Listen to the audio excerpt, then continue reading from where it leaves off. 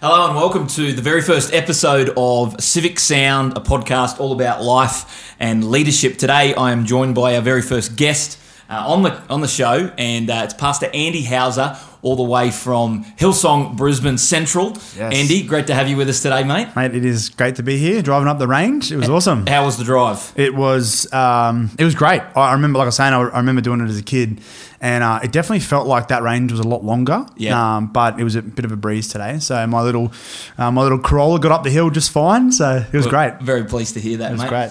Andy, tell us a little bit about your history, your background, where you're from, what you're about.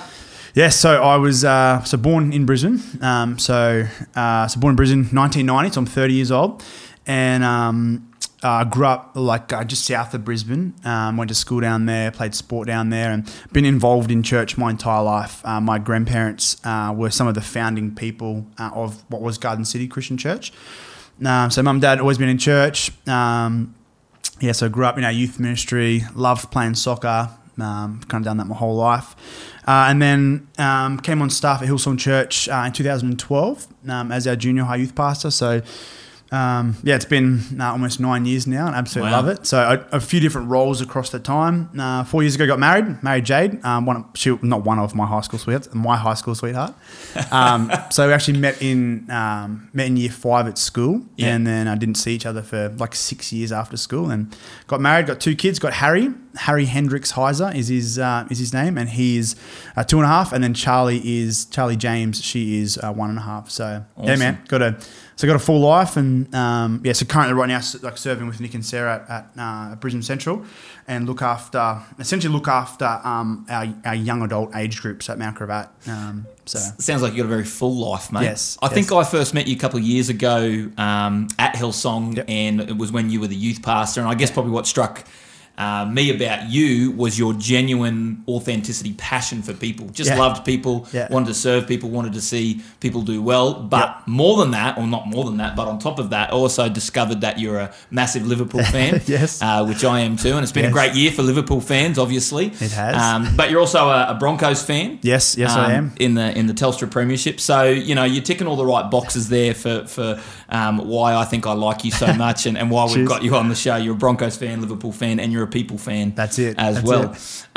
You're a pastor at Hillsong, and I guess Hillsong Church needs no introduction to a lot of our listeners and to a lot of our viewers. The thing that I've always observed and identified when it comes to Hillsong Church is there's a real pioneering spirit behind it. Yeah. You guys always seem to be, I guess, on the cutting edge. And leading the way in terms of the local church, and more than that, I know one of your real mandates around your conferences is to champion the local church, and I've heard Pastor Brian and Bobby speak on that on a number of occasions.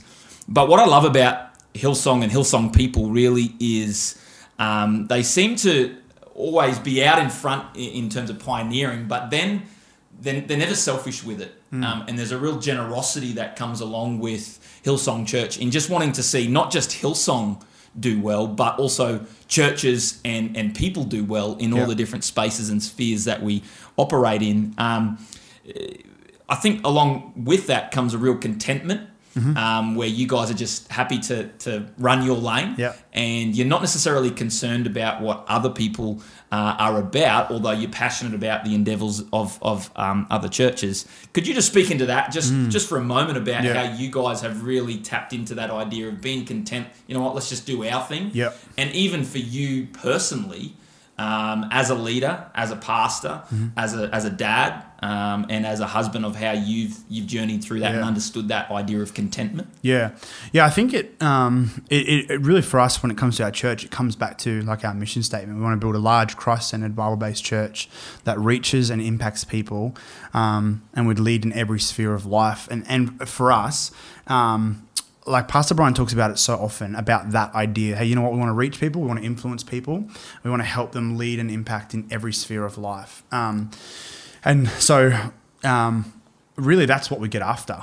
All we're trying to do is we want to try and reach people for the gospel. We want to try and help people. One of the big things I love helping people go, maybe come into our church or come into our, whether it be our leadership pipeline, and maybe they struggle in this area or that area, or maybe they haven't got it all together when it comes to their employment or whatever it might be. Yeah. But taking someone along the journey, seeing them, recognize and realize that a life with Christ is the best life we can live. Right. Yeah. But then also seeing them take like massive steps forward in their careers, in their relationships. Yeah. I have like a great privilege at the minute. I guess being like one of the young adult pastors, I'm starting to see a lot of the young guys that have grown up in our youth ministry start to get married. Yeah. And so like I've done multiple weddings this year. Some of them like in backyards, like under hard COVID restrictions. But seeing these young guys like make a decision with their life and really go on that journey with them has been a great highlight for me. So I think like we're really content with, this is what we're called to do as a church. We are called to reach people. We're called to influence people. And we want to get about that. And so one of the big things that we do is we take it really personally when it comes to our department. And so for the kids ministry, we want to reach young kids and we want to reach their families. We want to reach and we want to help them become the best leaders they can be in their primary schools or whatever it might be all the way through. I think it's something that Pastor Brian has developed in us. And I think as well, as a young pastor, I was quite young when I started at church on staff. I grew up in our youth ministry and grew up as a volunteer leader and volunteer pastor. And I quickly learned. I had one of my oversights at the time, James Turner. He's our pastor on the Gold Coast, legend of a guy. Great guy. Yeah, legend. And he just really instilled in us young guys, hey, you know what? Like run your own lane. Be confident in who God's called you to be. And I guess that him instilling that in myself and a few other young guys has just helped us so much. Go, you know what, this is who we're called to be. We are going to run our lane and we're going to do the very best that we can. So that for us has been super, super helpful. Do you think, obviously in a lot of ways, we often emphasise it with young people about running in their own lane. Yeah. But it can also be a real, I think, trap for even older people to fall into this idea of comparison, particularly, when you get to sort of transitioning maybe out of that young adult season and maybe into young families or that middle age, and we start to look at where am I at with my career, where am I at with my family, with my assets, with whatever else I'm trying to acquire, and we sort of look across the fence, so to speak, and we start to see other people and how they're living life large, and we can really start to feel like we've missed opportunities or that real FOMO, the fear of missing out. And so then we start to make some really drastic changes and just radical decisions which often don't lead to fulfillment. Hey. Yeah, absolutely. I think the quote is, I've probably heard it many a times, and I'm not sure who the original person is that they quote it, but we often make decisions to impress people that we actually don't like. Wow. And if you boil it down, we can then we see it all the time. I see it all the time, especially with our young adults, but even young families. Like we're a young family, and whether it's got friends that have buying homes or buying investment properties or whatever it might be. They are advancing in their career.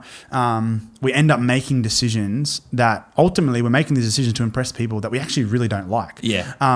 Or that really aren't going to have much impact or benefit on us. Right. Which I think it is absolutely a trap. It's something that we and as pastors, you would know, we're not exempt from that either. We the comparison of other pastors and other churches and what other people are doing. It's a real thing. But I would go back to one of the things that I guess has been instilled in us is we've got to know who we are, know what we're called to do, and just get about doing that. And I found and celebrate other people's success. Oh, absolutely. I think in church world we can often be so guilty of when it's not going well for the church down the road, then we can celebrate that, right? But when no one's winning in the kingdom, no one's winning. No, right? absolutely. And so if things are going well for the church across the road or across town, then we should celebrate that. So that's something that I've found really liberating even in my journey is when something good happens to another person, celebrate that and awesome, it frees you up. And I think like we talked about before, I think Pastor Brian and Bobby have just built this culture where we want to champion the cause of the local church everywhere. That's like the mandate of Hillsong Conference, and they've built this this culture where previous to being a part of Hillsong Church, it almost was a little bit foreign to us that this idea of we champion local churches everywhere. But I guess over the years of being a part of Hillsong Church, you just realize it's such a better way to live. 100%. When we sell, and we've from I guess that position, that, you know, the decision that Pastor Brian and Bobby have made, I then have inherited great friends, and you know, I've gained so much from their decision to actually want to empower other churches, which I think is really cool. So we're all for it, man. We love it. I think one of the parts, perhaps the negative parts of being a pioneer and leading the way in so many respects, is that can often draw a fair bit of negativity, a fair bit of criticism, generally unwarranted criticism or unchecked criticism, and just general cynicism as well. And I think it'd be a fair statement to say that Hillsong has had their fair dose of that, both within church circles and outside church circles. I wonder, I mean, as a pastor of Hillsong, how have you sort of, I guess, processed that as an individual? But then how do you guys process as a team when you see, you know, a media report perhaps with false information or unchecked information? How do you guys deal with that? Well, a lot of times I will write a massive response or a caption on my Facebook or Instagram, and before I hit send... Is it usually caps lock in red? It's definitely caps lock with lots of exclamation marks. And then I'll delete it, and I'll just think it's just not worth it. But oftentimes it's like, if I'm being honest, it's a conversation with my wife where Jade will be like, because I hate, I shouldn't say hate, but I do. I hate when Pastor Brian or our church is dragged through the media or portrayed as somebody, or even Steve Dixon. It's happened to Steve a few times where Steve's like a second dad to me. He's my spiritual father, where you're like, that is completely false and not the man that you're portraying him to be. So I get pretty passionate about it, which is sometimes not a good thing. But I guess we've been really, really comfortable and confident in ourselves that this is what we're called to do. And I think anyone that's been a pastor for 12 months realizes that the honeymoon period wears off pretty quickly. But we genuinely just love people, and we know that when we're advancing the kingdom of God, when we're helping people, and when we're causing people to live a different way, or maybe encouraging people to live a different way that's bigger than themselves, we know we're going to get opposition. Which is that's just a reality of what we're doing. But we always go back to, you know what, this is who we're called to be, and we're going to keep. We are going to keep pioneering. We're going to keep trying to change the way we do things and keep trying to stay on the cutting edge. For us, that's just so crucial to who we are. But it's something that I definitely don't get right all the time. I did actually have a conversation with a good friend of mine, one of our leaders in our church recently, about I kind of went through my Instagram feed, and I would say there's probably a lot of people that share the same opinions or views on, whatever it might be, whether it be sport, politics, faith, whatever it might be. And I was challenged by this friend. He's like, it's actually not a bad thing to have people that are like completely opposed to you, whether it be sporting teams. I don't follow too many other people that don't follow Liverpool, but they're not worth following. That's right. That's right. They're not worth following. That, or whether it be when it comes to faith, or when it comes to politics. And I've actually found, I've recently started following some people that share a completely different view to me. And if anything, they've probably attacked faith, or they've probably attacked some things that are really close to me. But it's helped me get a real understanding of, this is what those people are grappling with. This is what those people are, their thoughts, and like sometimes, like I literally had the conversation with my wife a couple of days ago. I'm like, I don't know why I'm following these people, but it's a good thing. And it's helping me to appreciate where people are coming from, and it's helping me appreciate, this is maybe where some of the criticism is birthed at. So that for us is it's a bit of a real thing at the moment that we're going through. But I think you touched on a real important point about seeking to understand someone else's point of view. And it would appear to me that in modern culture and modern society, we've almost lost the art of that. We've lost the art of conversation. We've lost the art of debate even, where we sort of our default is just to go to dishonouring and just go to name calling as soon as someone disagrees with me or I disagree with them. And I think you're dead right in terms of looking at other people's views and seeing what they're dealing with and seeing how they see the world. Absolutely. You may not agree with it, but that doesn't negate the fact that they're a human being. They've got value and they have an opinion. And so let's talk about that. But I think if we only gravitate towards people that we like, that sound like us, that look like us, then we live a pretty one-dimensional kind of worldview, and so Yeah. to get out and view other people, I think is really important. The other thing I think that you've said it a couple of times today, mate, is this idea of being really secure in who you are. Yeah. And I think that would be especially true in a leadership context or a church context, but even just as a person. Yeah. When you know who you are, it means that you might have negativity and criticism come up against you, but if you're secure in that, then you can keep your eyes on the prize and you can keep walking forward.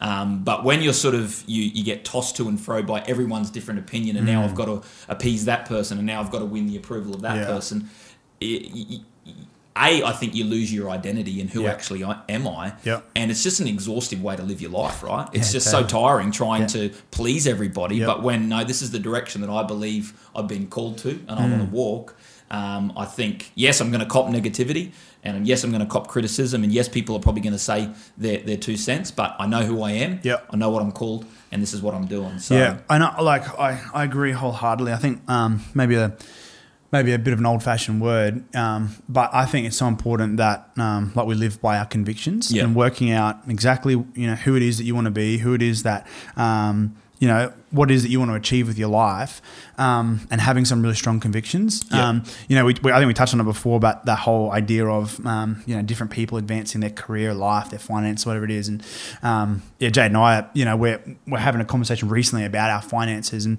we're like kind of making some tough choices. But the base of it was our conviction is this is we want to do this with our finances. We want to be able to do X, Y, Z, and so we're going to have to sacrifice here to make sure that our convictions stay strong. Right. And I think it would be the same when it comes to the opinions of others. Now, you know what? I'm going to have my conviction is that I'm going to live my life. This is me talking. Yeah. I'm going to live my life according to the Word of God. So what the Bible says about me is how I'm going to live my life. So an opinion could come or negativity could come, but if that doesn't line up with what I feel like I'm called to do and what the Bible says about me, I'll hear it and I'll take it on board, but I'm not going to apply that to my life. And I think that whole idea of working out, whether you're a young adult, young married, whether you're a retiree, like having some strong convictions about life around a whole bunch of different areas. Yeah. I think it's just so important. Yeah, convictions are key. Honestly, I mean, I think everybody's got an opinion. Yep. But I think a lot of us need more backbone than wishbone. Yep. You know what I mean? Totally. Let's get a conviction. Let's stick to it. Yep. Absolutely. Bro, let's change a bit of a different tune. Yes. You are the chaplain, if I think I've got this right. Yep. You are the chaplain for the Brisbane Broncos. The mighty Brisbane Broncos. The mighty Brisbane Broncos. Yes. Possibly not so much in season 2020. Let's just talk about that for a moment, because how did you come about that role as being the chaplain? Yeah, so I remember it so clearly. I remember Thursday, like a Thursday afternoon, Sports Chaplaincy Australia, which essentially endorses our chaplains to the major sporting codes right across Australia through semi-professional up into the elite athlete programs. They reached out to our church and said, hey, we've got a vacancy at the Brisbane Broncos. And I got the call to say, hey, there's an opening at the Broncos. Who would be good for it? And was it like the equivalent to being called up to the squad almost? Yeah, that kind of phone call? Pretty much was. Yeah, pretty much was. One of the things you need to know about my family, my dad is a lifelong Broncos fan. Yeah.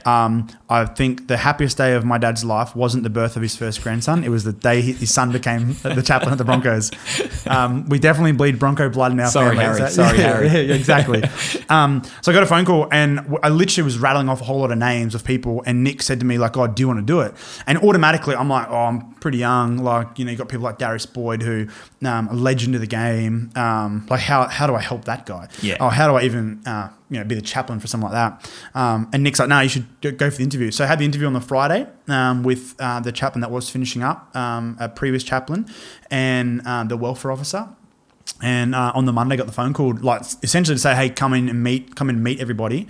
And so, met the welfare officer, Adam Walsh, who's an absolute legend. I think he's got one of the hardest jobs. I think welfare officers have got the hardest job in the NRL. Okay.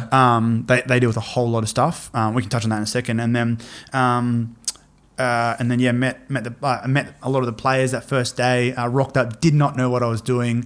And met the CEO Paul White, and from there, been there. So I was there for Wayne's last year. Yep. And then have been through. So this will be my third year. And so primarily your function and your role is to look at the well-being of not just the players, but the whole families of players. And so the common misconception is that a chaplain is the player's chaplain, but we're a club chaplain. Yeah. So everywhere from the girl that works on the front desk to the guy that's strapping the players to the person in the admin team, the events team, and then to the captain as well. Yeah. So we primarily, our role as chaplains is the welfare. Yeah. We work within the welfare team, the welfare of the players outside of football. They're getting, especially in the elite setting, they're getting all the support, care, analytics they need when it comes to football. I don't need to tell them how to kick a footy or pass a ball. That's not my role. But my role is to come alongside them and help them. Hey, they might be struggling with a death of a family member, with moving interstate, being homesick, being dropped from the team. A whole lot of range of things. Just life issues, really. Yeah. So we come alongside them as another support network alongside the welfare officer. Yeah. Yeah, very cool. Yeah. Let's talk about season 2020 as a chaplain of the club.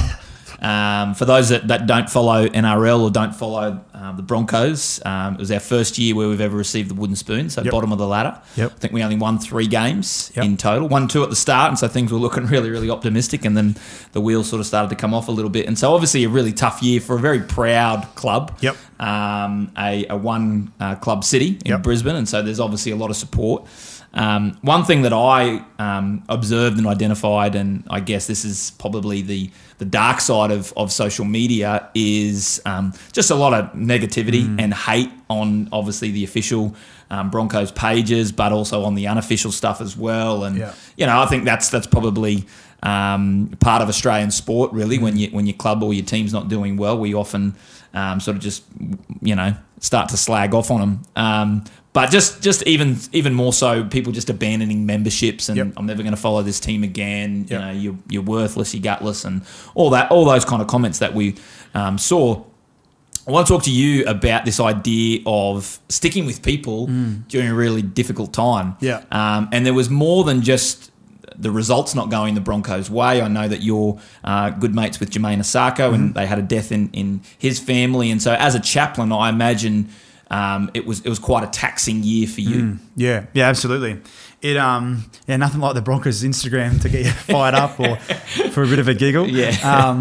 But no, you're absolutely right. It is. It's been a really rough year. A whole lot of people that I didn't know had my number have messaged me a lot of times. Yeah. Especially after those big losses. But it's been one of those years where it has been throw COVID in the mix and everything that's gone on. It's been a bit of a shocker. Yeah. One of the things that we, like my wife and I, we made a decision that despite how a player or how the team goes on the field, we want to be there to support the guys and their family. I can remember earlier this year, it might have been around 4 or 5. We sat watching the footy with a player's partner while her partner was playing, and he made a mistake, and automatically the Instagram lit up and she was on the Instagram and we almost had to hey, don't look at it, it's just not worth but that's the reality, which just sucks. And I think a lot of people overlook that. Not just in sporting arenas, but in any arena of life, really. When someone makes a mistake, and perhaps they are in a position, and I think sometimes the argument is, they get paid to play sport, and they're in a privileged position, and for sure. But what we've also got to understand is they're human, and they make mistakes, and they have off days, just like you and I do. The difference between me and you having off days is we're not surrounded by a million people watching us, right? And we're not judged on 80 minutes in our work week. Exactly. And if we were, I think sometimes we would probably. I wouldn't want to read those Instagram comments. Put it that way. Exactly right. No, it is. It's one of those things that, unfortunately, it's just a real dark side of being, I guess, being a professional athlete. These guys cop it because they are on such a pedestal. But we have in and amongst, you obviously talked about, Jermaine's dad passing away. As a chaplain, we often talk with our chaplains across the NRL. We have a meeting once a month, and we get together and the. One of the guys always says that a chaplain's most valuable moments are when people are in crisis, which is I guess a death of a family member is probably the highest crisis someone Definitely. can go through. And so when Main's dad like suddenly passed away, everything else stopped, and that was all we wanted to focus in on. And so we did everything we could to care for them, the family, and he's got a young son, and just a really rough moment for him. But the fact that the NRL has chaplains that can come alongside, and the club were like Jermaine was in the bubble, so the fact that we were able to get around him and help him and support him, the club allowed that was unbelievable. And, it is one of those moments where. Would you say you're a mercy-hearted person, Andy? I would. Yeah. Yeah, I would. Yeah. So how do you stay fueled, I guess, in terms of, because if you're getting around people at the club, players. Players' wives, that kind of thing. Yep. Obviously, there's something that you need to be able to give out. Yep. Where are you looking to, I guess, for inspiration, and to make sure that when you're in those environments, you're not just drudging up the dregs, you're actually giving them something of worth that they can take away with. One of the things that I like, I often I drive down. There's a road, a certain road I drive down every time I go to our facility, and really all I do is I just pray a quick prayer as I'm driving down. I know it's a T3 lane that I'm never meant to be in, but I'm always in because it's the quickest way to get to the club. But I drive down and I honestly just say a prayer, and it goes by, God, just give me open doors today as I go into the club. And to be honest, like that, even though it's like something small, every single time I pray that prayer, I feel like I go in the club and I do get open doors, and that helps me.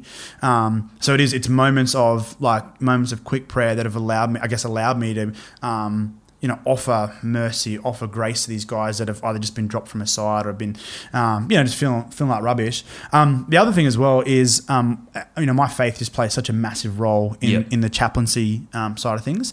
We've got a whole lot of young guys that, are on a massive pedestal, whole lot of money, and really it's not their fault that they haven't been shown, because they're in this really stringent system since they were 15, maybe even younger sometimes, and oftentimes it's not their fault they haven't been shown how to live right or how to do the right things with their finances or whatever it might be. So I often see this as my opportunity. Hey, I'm going to help these young guys make right choices with their life. And like we talked about, how open are they? I mean, obviously they know that you're a chaplain, and so they would probably naturally assume that you have a faith.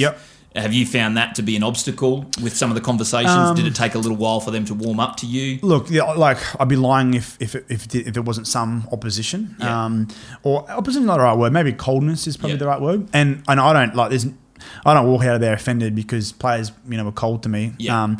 The one thing about elite athletes, they have a lot of people wanting a lot of things from them all the time. And so we had to learn really quickly that, first of all, we're not there to gain. I'm there to gain nothing. I don't ever ask for, I don't want a ticket. I don't want merch. I don't want any of that stuff. Because I don't want a player to feel like I'm there for have an ulterior motive or have an agenda. There's definitely been times where guys have been pretty cold because of my faith. I think especially when everything went down with Izzy Folau, that kind of opened it up quite a bit. And that was even a moment where I had a whole lot of questions asked of me, which that was just a great opportunity to talk about faith and talk about what I believe. And so we definitely have there's been some cold moments, but in the general club and the staff, the ones that we know and that we're in a relationship with have been awesome, super supportive, and I feel like I'm a part of the family, which is a really cool thing. That's very cool. Yeah, mate, talk to us about Bobby Magara. Yes, which is a clothing line that you and Jade have released. Yep. Talk to us about that. Yeah, okay. It's awesome. It's like my passion project. Yeah. So my wife has been involved in fashion pretty much since she was out of school. So very much that way inclined. And I kind of always had the idea I wanted to start something. I wanted to start a clothing label, but I wanted to do it. There had to be some attachment to a charity or an organisation that wasn't just all about me making money. It was, anyway. So 2.5 years ago, Pastor Steve allowed me to go to India and to go and see the work of Vision Rescue. Okay. So I went over to Mumbai to see Biju Thampi, he runs a Vision Rescue, and they essentially what they do is they started off by getting like feeding kids in the slums, and they bought buses and they would drive these buses into the slums and like all these like kids would run out of the slums. It's insane. Run out of the slums and they feed them. It's awesome. So was this your first time in India? First time in India. Yeah. And so like my eyes were just opened. Like I went with a good mate. And Did you get Delhi belly? I didn't. Funny story. So with a guy, we got told, do not eat anything from the street vendors. It just won't sit well with you. Yeah. So we're running to a meeting. I think we missed the meeting, and so the guy's like, we'll go to McDonald's and just get. And McDonald's is safe in India. McDonald's is safe anyway. Yeah, that's right. So we go to McDonald's, and this guy who will remain nameless, he just doesn't get Macca's. Yeah. And we think, he must be out of the car. And we have our food, go out to the car. We walk out of the car. Here comes this guy, and he's eating an ice cream from a vendor. Yeah. And we're like, oh, this is not going to go well. So let's just say the next 3 days, he was not with us at all. He was in his bathroom. Yes, he was. So he had Delhi belly hard for 3 days. So and all the side effects that come exactly, with that. Yeah, which we don't need to talk about. But it's a G-rated podcast, so we'll keep it there. Exactly. So I went there, and I remember my eyes were open. I remember on the plane back texting my wife, just saying like, we have got to do something here. Like we've got to be able to support these guys. What was it that, I guess, was there a moment or just was it the whole time you were over there that really spoke to you? They're like, I think there might be a photo on my Instagram. I met a young girl. We're out at this, like, I think we went out to have dinner one time with a lot of people, and this little girl came out with like 1,000, I shouldn't have 1,000, like 100 balloons. And I'm like, don't buy a balloon, I'll help her out, no worries. And the guy, our host, was with us, said, don't buy a balloon. She doesn't keep the money. And like, obviously I knew poverty, I knew child exploitation, but I was like, it didn't like register with me until I saw it. Yeah. And this little girl literally followed us the whole night around, and we ended up playing like scissors paper rock. We taught her how to play scissors paper rock, and that moment for me was like, how do we help this young girl? What can I do, like, in my comfortable life in Australia? How can I help? And I genuinely believe Vision Rescue play a part in helping her. Yeah. It was a moment like that. So, flew back, and so 2 weeks after I flew back, I knew that I wanted to start this label. I knew that I wanted proceeds to go towards Vision Rescue. I didn't have a name. 2 weeks later, I'm at church. We did like a Friday night live, which is like a real. It's like where we kind of. Like we take the gospel and we make it we'll drum it up heaps, and we'll do that whole lot of theatrics to it. Right. Anyway, a whole lot of fun. Our Friday Night Lives are awesome. So I did a Friday Night Live, and a guy came up to me and said, I just want to say thanks so much for your message. I'm like, no worries. Like, did you enjoy it? What do you do? Blah blah. He's like, yeah, I got saved last week in church. First time in church. I'm like, this is awesome. I asked him, well, what do you do? And he's like, I'm just getting out of careers. I'm like, what did you used to do? And straight away he's like, I was a stripper. And I'm like, whoa. I didn't expect that, just straight off the bat. And I was like blown away by it. I was telling that story to a friend, and he's like, oh, that's amazing. And he's like, did you ever like make up your stage name? I'm like, no, I never made up my stage name. I never did that as a kid. And he's like, oh, we used to do it as kids. I'm like, you had a weird childhood. But he's like, if you name your first pet and your first street name, right, is your stage name. And so we're going around, and there's all these random names going around, and the name that I came up with was Bobby Magara. Right. And I'm like, oh, that works. Yeah. And like straight away, I'm like, that's what we're going to name the clothing label. Yeah, wow. So what's your first pet's name?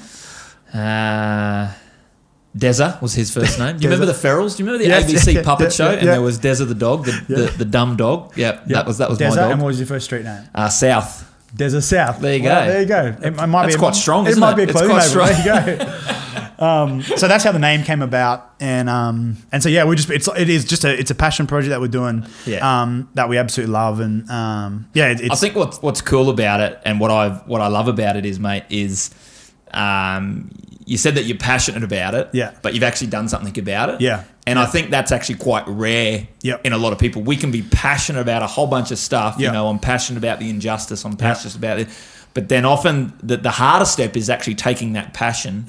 And turning into action and actually being decisive. And so I think if I've read your website correctly, what happens is a portion of every sale of clothing goes to the work of Vision Rescue. Is That's that right? Yep, that's correct. Yeah. And what's the website just for people if they're interested in purchasing? The name, it's just bobbymcgara.com. So BOBBYMOOGARA. Yeah. So it's on my my Instagram bio, but it's cool. And who does a lot of the design? Is it you or Jade, mate? Actually, it's we have a guy that I grew up with. So I kind of come up with some concepts. Everything is run by Jade though. Yeah. So I have some concepts that we send to a guy who's a good mate of mine. He actually lives in Canada at the moment, so he kind of comes up with the design. Yeah. But yeah, it's definitely a collaborative effort between me and Jade, but she's the one that signs off on everything. So very cool. Yeah, it's awesome. Andy, I want to thank you so much for joining us on our very first episode of Civic Sound. No worries. We've talked life, we've talked leadership, and I have thoroughly enjoyed it. And we hope you listening at home or wherever you are, tune into this maybe on the way to work or maybe at home watching it on YouTube. It's been a great first episode. Awesome. I've thoroughly enjoyed it, and we look forward to episode 2. Thanks so much, mate, and safe travels home. Thank you very much. Thanks for having me.